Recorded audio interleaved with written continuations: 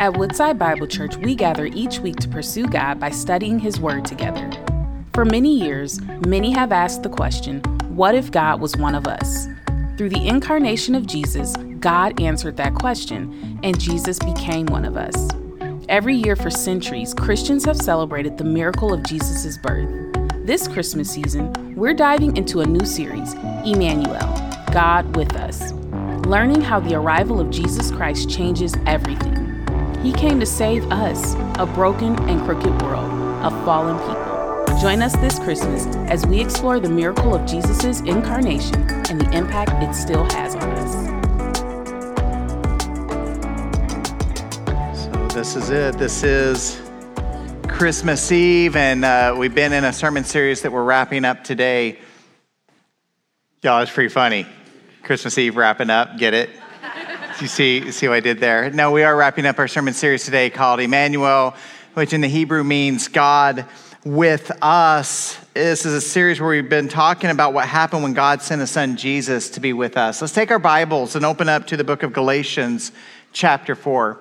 Galatians chapter 4, verses 1 through 7 is where we're going to be. So here's what Paul would often do. What Paul would do is he would go into a region and he would start a church. And once he got that church planted, he would then move on down the road. But oftentimes, once he would move down the road, he would write letters of encouragement back to the church that he was just at to encourage them, to motivate them, to talk about what it means to live out our faith together. And so this is a letter that he's writing to this church in the area of Galatia. If you look at a map and you see where Europe and Asia come together, that would be modern day Turkey, right? Turkey's kind of like this gateway between Europe and Asia. That's where the church is that he's writing to. And so he's writing specifically to how you can find true and lasting freedom in Christ Jesus. Before I go any further, I want us to do something. I talked just a little bit ago about how we all have traditions. All of us. Your family has traditions.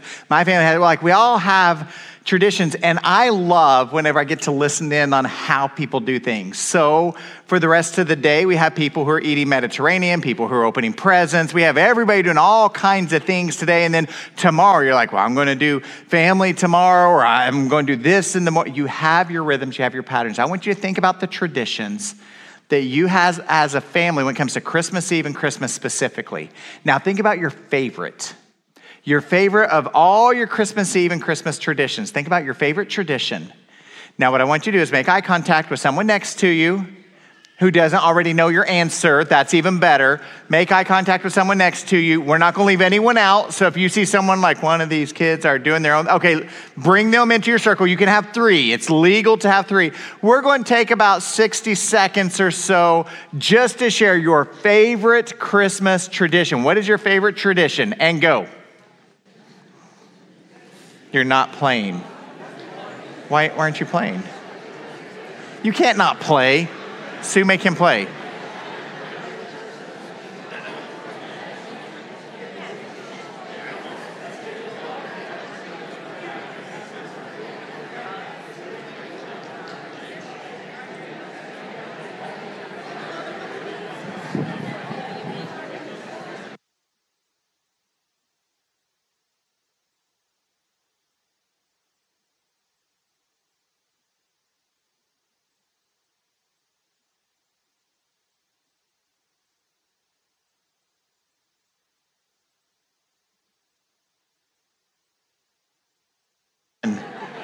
All right. You know, some of you forget that I can see you from up here, and so you try not to play, or you take that 2 or 3 and it turns into a group of 6, like I see when it turns into a group of 6 and you're just having your own little party. So we do have rhythms in our lives, right? That's the whole point. We have rhythms in our lives. We have things that we do where we know what to expect. We know what's coming next. That's the same with Paul. So Paul would go into an area. He would start this church. He already knew what to expect. Once this church is healthy enough and we have some elders in place, we have some pastors in place, we have some leaders in place, and this church is functioning, his goal was, I'm going to go down the road and I'm going to start another church. But I don't want to forget about that church. I still want to love and care for that church. These are brothers and sisters in Christ. And so what he would do then is he would write these letters of encouragement. And so that's what he's doing in today's text as he's talking about finding true and lasting freedom in Jesus. Galatians chapter 4, starting in verse number 1. He says this, he says, I mean that the heir, as long as he's a child, is no different from a slave, though he is the owner of everything, but is under guardians and managers until the date set by his father. In the same way, we also, when we were children, were enslaved to the elementary principles of the world. So I want you to think about, when it comes to the world, I want you to think about that person that you would say, that person's got wealth. You know, that's a wealthy person. Or back in the day, it's going to show my age a little bit, but when you'd ask that question, the answer was always Oprah or Bill Gates. Like, it was one of the two, you know, and probably Bill Gates because he has a trampoline room. And if you got a trampoline room in your house, like you got something. Like, if you've got so much money, you need a trampoline room. By the way, if you have a trampoline room, I'm going to be in the lobby by the cookies following the service. Like, come talk to me, because like I've never seen a trampoline room in a house, and I'd love just to come hang out and bounce on the trampoline for a while. That'd be pretty awesome. Be good. So when I blow my meniscus or whatever, I promise not to call you out from the front. It's going to be great. So do invite me over. It's going to be fun. Anyway, Bill Gates, I think he had, and I'm not like a Bill Gates expert, but I think he's got like 3 kids or something. And I would assume, I've never seen his will. Like, I don't know what he wrote or didn't write in there, but you would think that his kids would be the heir to everything that is his, right? So that comes with some prestige. That comes with some power. That comes with some influence, but that's not what Paul said. Look again what he said. He said, the heir, as long as he's a child, is no different from a slave. In other words, when you're 6 years old, you don't have the power to decide what's going to happen to trampoline room. You can't sell the trampoline room. You don't have it. One day, not today, but one day, you'll have all of that. One day, all of that stuff, all of that wealth, all of that decision-making ability, all that will be yours, but not today. Today, you're no different than a slave. You don't have any power. You don't have any authority. You don't have any say. You don't get to decide what happens. He goes on in verse 2 to say that heir is under guardians and a manager until the date set by his father, who also, by the way, they don't have power. They don't have authority. It's kind of like this. Last night, maybe some of you had Christmas parties last night or the night before, and you're like, man, this is the last one. Like, it's been a long stream of parties. We got to call the babysitter over, and the babysitter comes over to watch the kids, right? That babysitter doesn't have the authority. They don't have power. They can't get on Facebook Marketplace to sell off your TV to make some extra cash real quick. Like, they don't have that power. They can't look at the kids and say, well, you see all those presents under the tree? If you're really good, you can open 3 tonight. You know, that's not going to fly, right? That is a no-go. That's not acceptable. That's not okay, because that babysitter doesn't hold the authority. They don't hold the power. They're caretakers for a little bit of your kids. Your kids at 6 years old, they don't have the power. They don't have the authority. Paul would say they're no different than slaves at this point. In verse 3, he says, in the same way, we also. So now he shifts. He shifts from this illustration that he's been using to make this real personal. We also, when we were children, spiritual children is what he's talking about here, we were enslaved to the elementary principles of the world.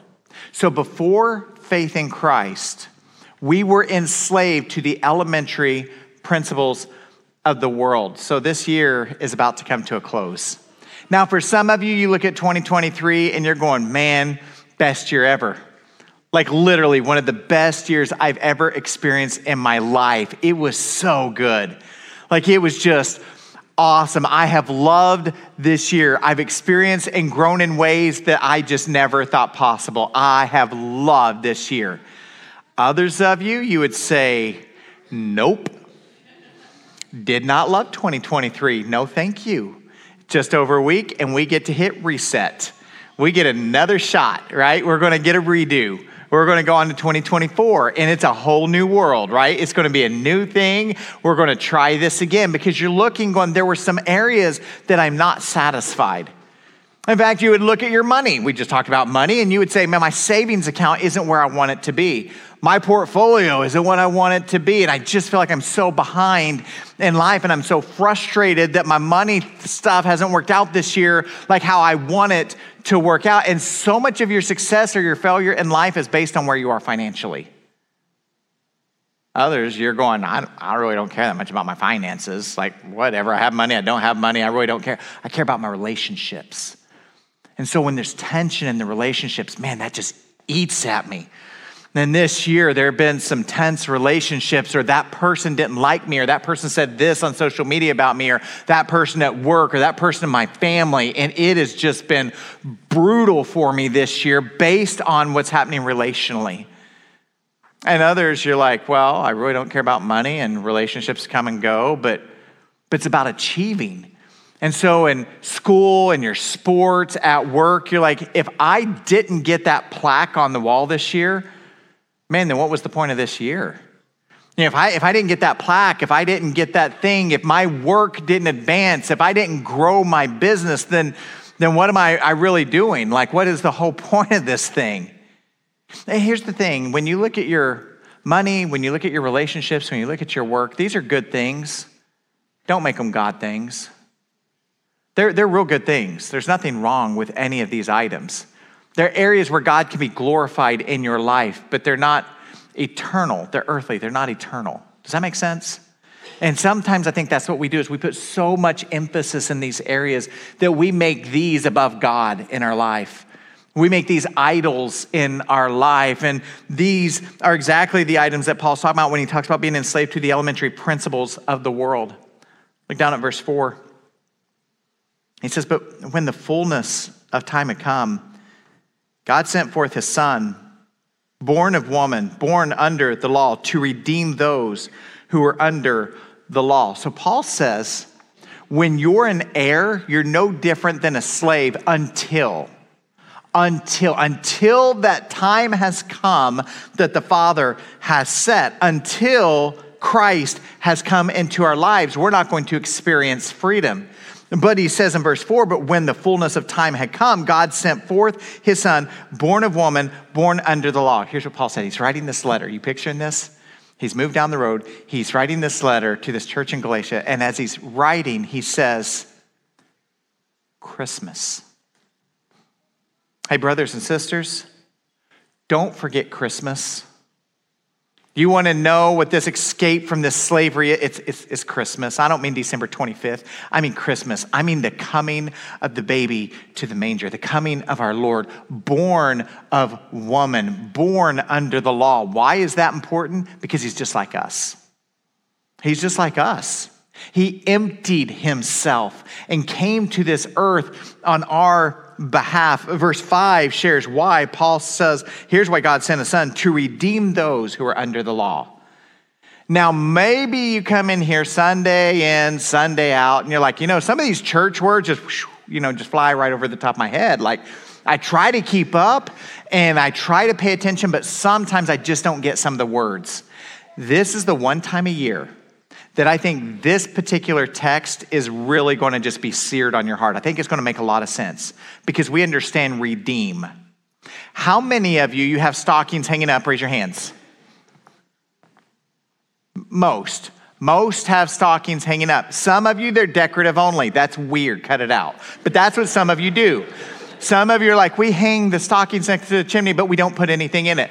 Everyone else, you're going to put stuff in it. And so it's almost like in the morning when everyone wakes up, you're going to look at the stocking, you're going to be like, oh, I forgot about the stocking, but there's a stocking, and you're going to go to the stocking, you're going to start pulling stuff out, and you're going to be like, oh, a candy, I don't even like candy canes, you're going to go, an avocado, thanks, and you're going through it, and as you're digging through, for some of you, you're going to dig through, and you're going to be like, oh, I got a gift card. I got me a Tim Horton gift card. Come on now, right? You're like, go and get me some coffee. That's what I'm going to do. We're going to skip the donuts.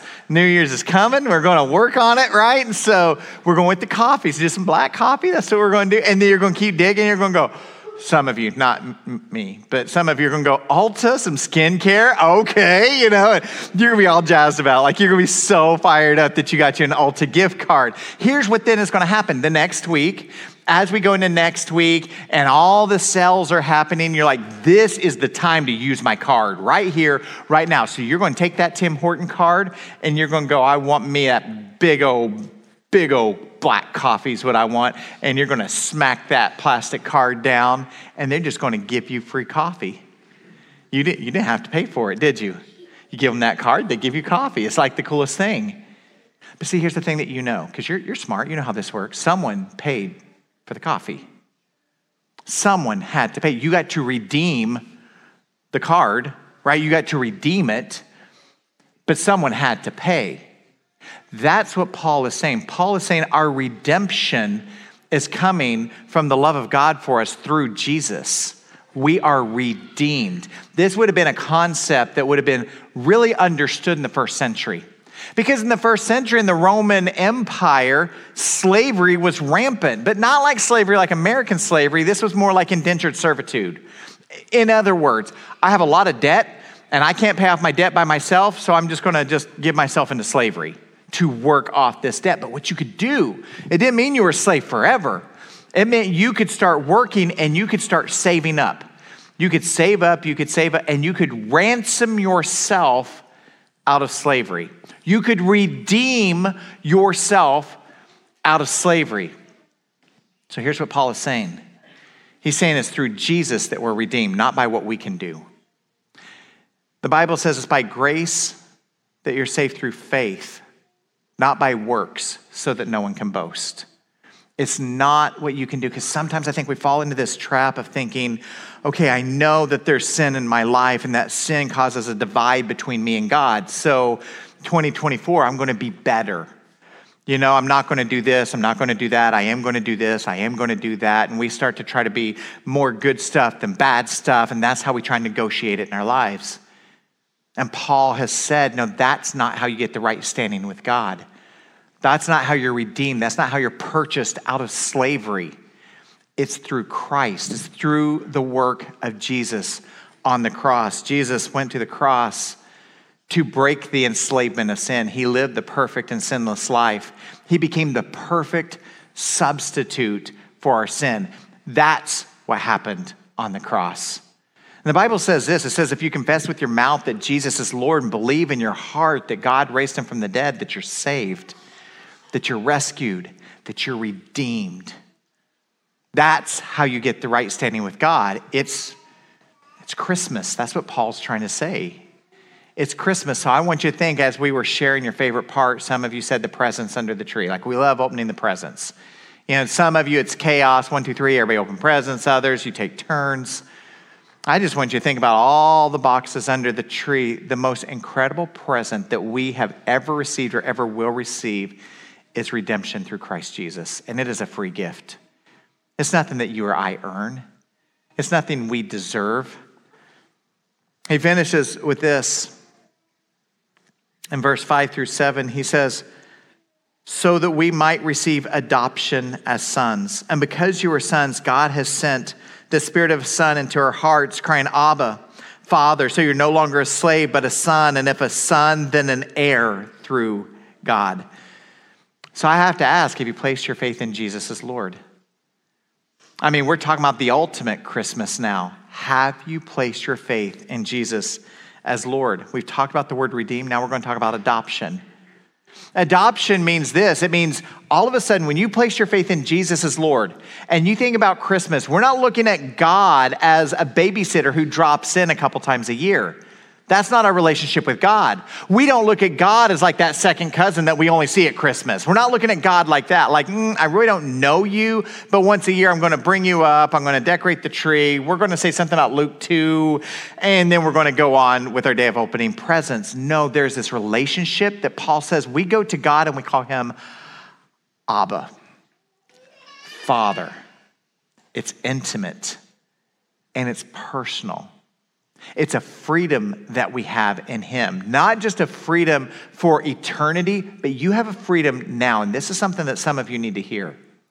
Because earlier when I was talking about those three things, right? Some of you, you chase your finances or you chase work or you chase relationships. And the reality is some of you, you've taken a beat down this year, haven't you? It's been a hard year. It's been tough. And all of a sudden you look in the mirror and you start to speak things about yourself that's just a lie. You start to say things to yourself like, well, I'm just not good enough. I just don't measure up. I'm just that short. Right there, I'm almost there. I'm almost loved. I just need to try harder and do better. Pay attention to your identity in Christ. Your identity in Christ is redeemed. Your identity in Christ is adopted, a full son or daughter of the Most High. You are a new creation. The old is gone. The new has come. You are loved. You are free. I don't mean you will be. I mean, you are free. Today, you are free. You are filled with the indwelling of the Holy Spirit of God. You're not praying to some void out there. In fact, there are times where you don't even know what to pray, and the Spirit is praying on your behalf. That's the truth of who you are. And so I think for some of us, today is just a reminder of the power of Christmas. We need reminded of the fact that all of this started, the power of the empty tomb, the power of the cross. It started back with a manger, didn't it? Back with a manger on that silent, holy night. I want you to picture that night.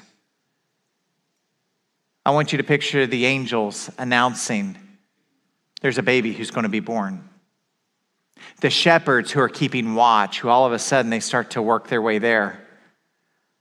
The animals, the sounds, the smells of the animals, it was real. I think sometimes we create this like a storybook picture in our mind, and yet it was gritty. It was earthy. We like that no crying he makes part of the song, but Jesus was probably hungry. There was probably lots of noise that night. The sounds of Jesus coming into the world, this is Jesus emptying himself, taking on flesh, Emmanuel, and dwelling among us. Of doing the most unthinkable of tasks so that you and I could be free. Mark says it like this. It says, Jesus came not to be served, but to serve and to give his life as a what? To give his life as a ransom for many. Jesus came to give his life as a ransom for many, for you and for me. And so this Christmas, as you think about all your traditions, you think about everything you do, my hope is at some point today, at some point tomorrow, you are very intentional at pausing just to say, thank you, Jesus. Merry Christmas. Lord, we thank you. We thank you for who you are, the great things you have done, that you are the Alpha and the Omega, the beginning and the end. You are the author and perfecter of our salvation. Lord, we believe that through you all things were made. There hasn't been anything made that didn't come from your hands. Lord, we thank you for the hope, for the freedom, for the comfort, for the peace that we have in Christ. We thank you for the gift of the Spirit that continues to indwell us and direct us and guide us. We thank you for the mission and purpose that you've called us to know you and to make you known. Lord, what a gift of today. What a gift to be able to pause as a church family,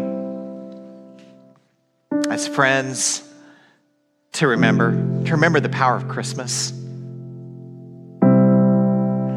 Lord, I can't help but wonder what went through Paul's mind as he was writing about the power of the manger. This moment that we can't ever forget. Because, Lord, I think sometimes when we think about a Messiah, when we think about a king, we think about strength, we think about power, we think about armies and chariots. At least I do.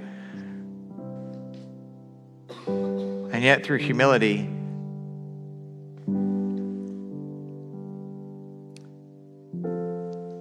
through meekness, through mildness, through gentleness, through love, through compassion, Lord, you took on flesh and you dwelt among us. I am in awe of the love that you continue to pour out on us. Lord, if there's anyone who hasn't placed their faith and hope in Jesus as Lord, I can't think of anything more powerful to happen at Christmas than a surrender to you.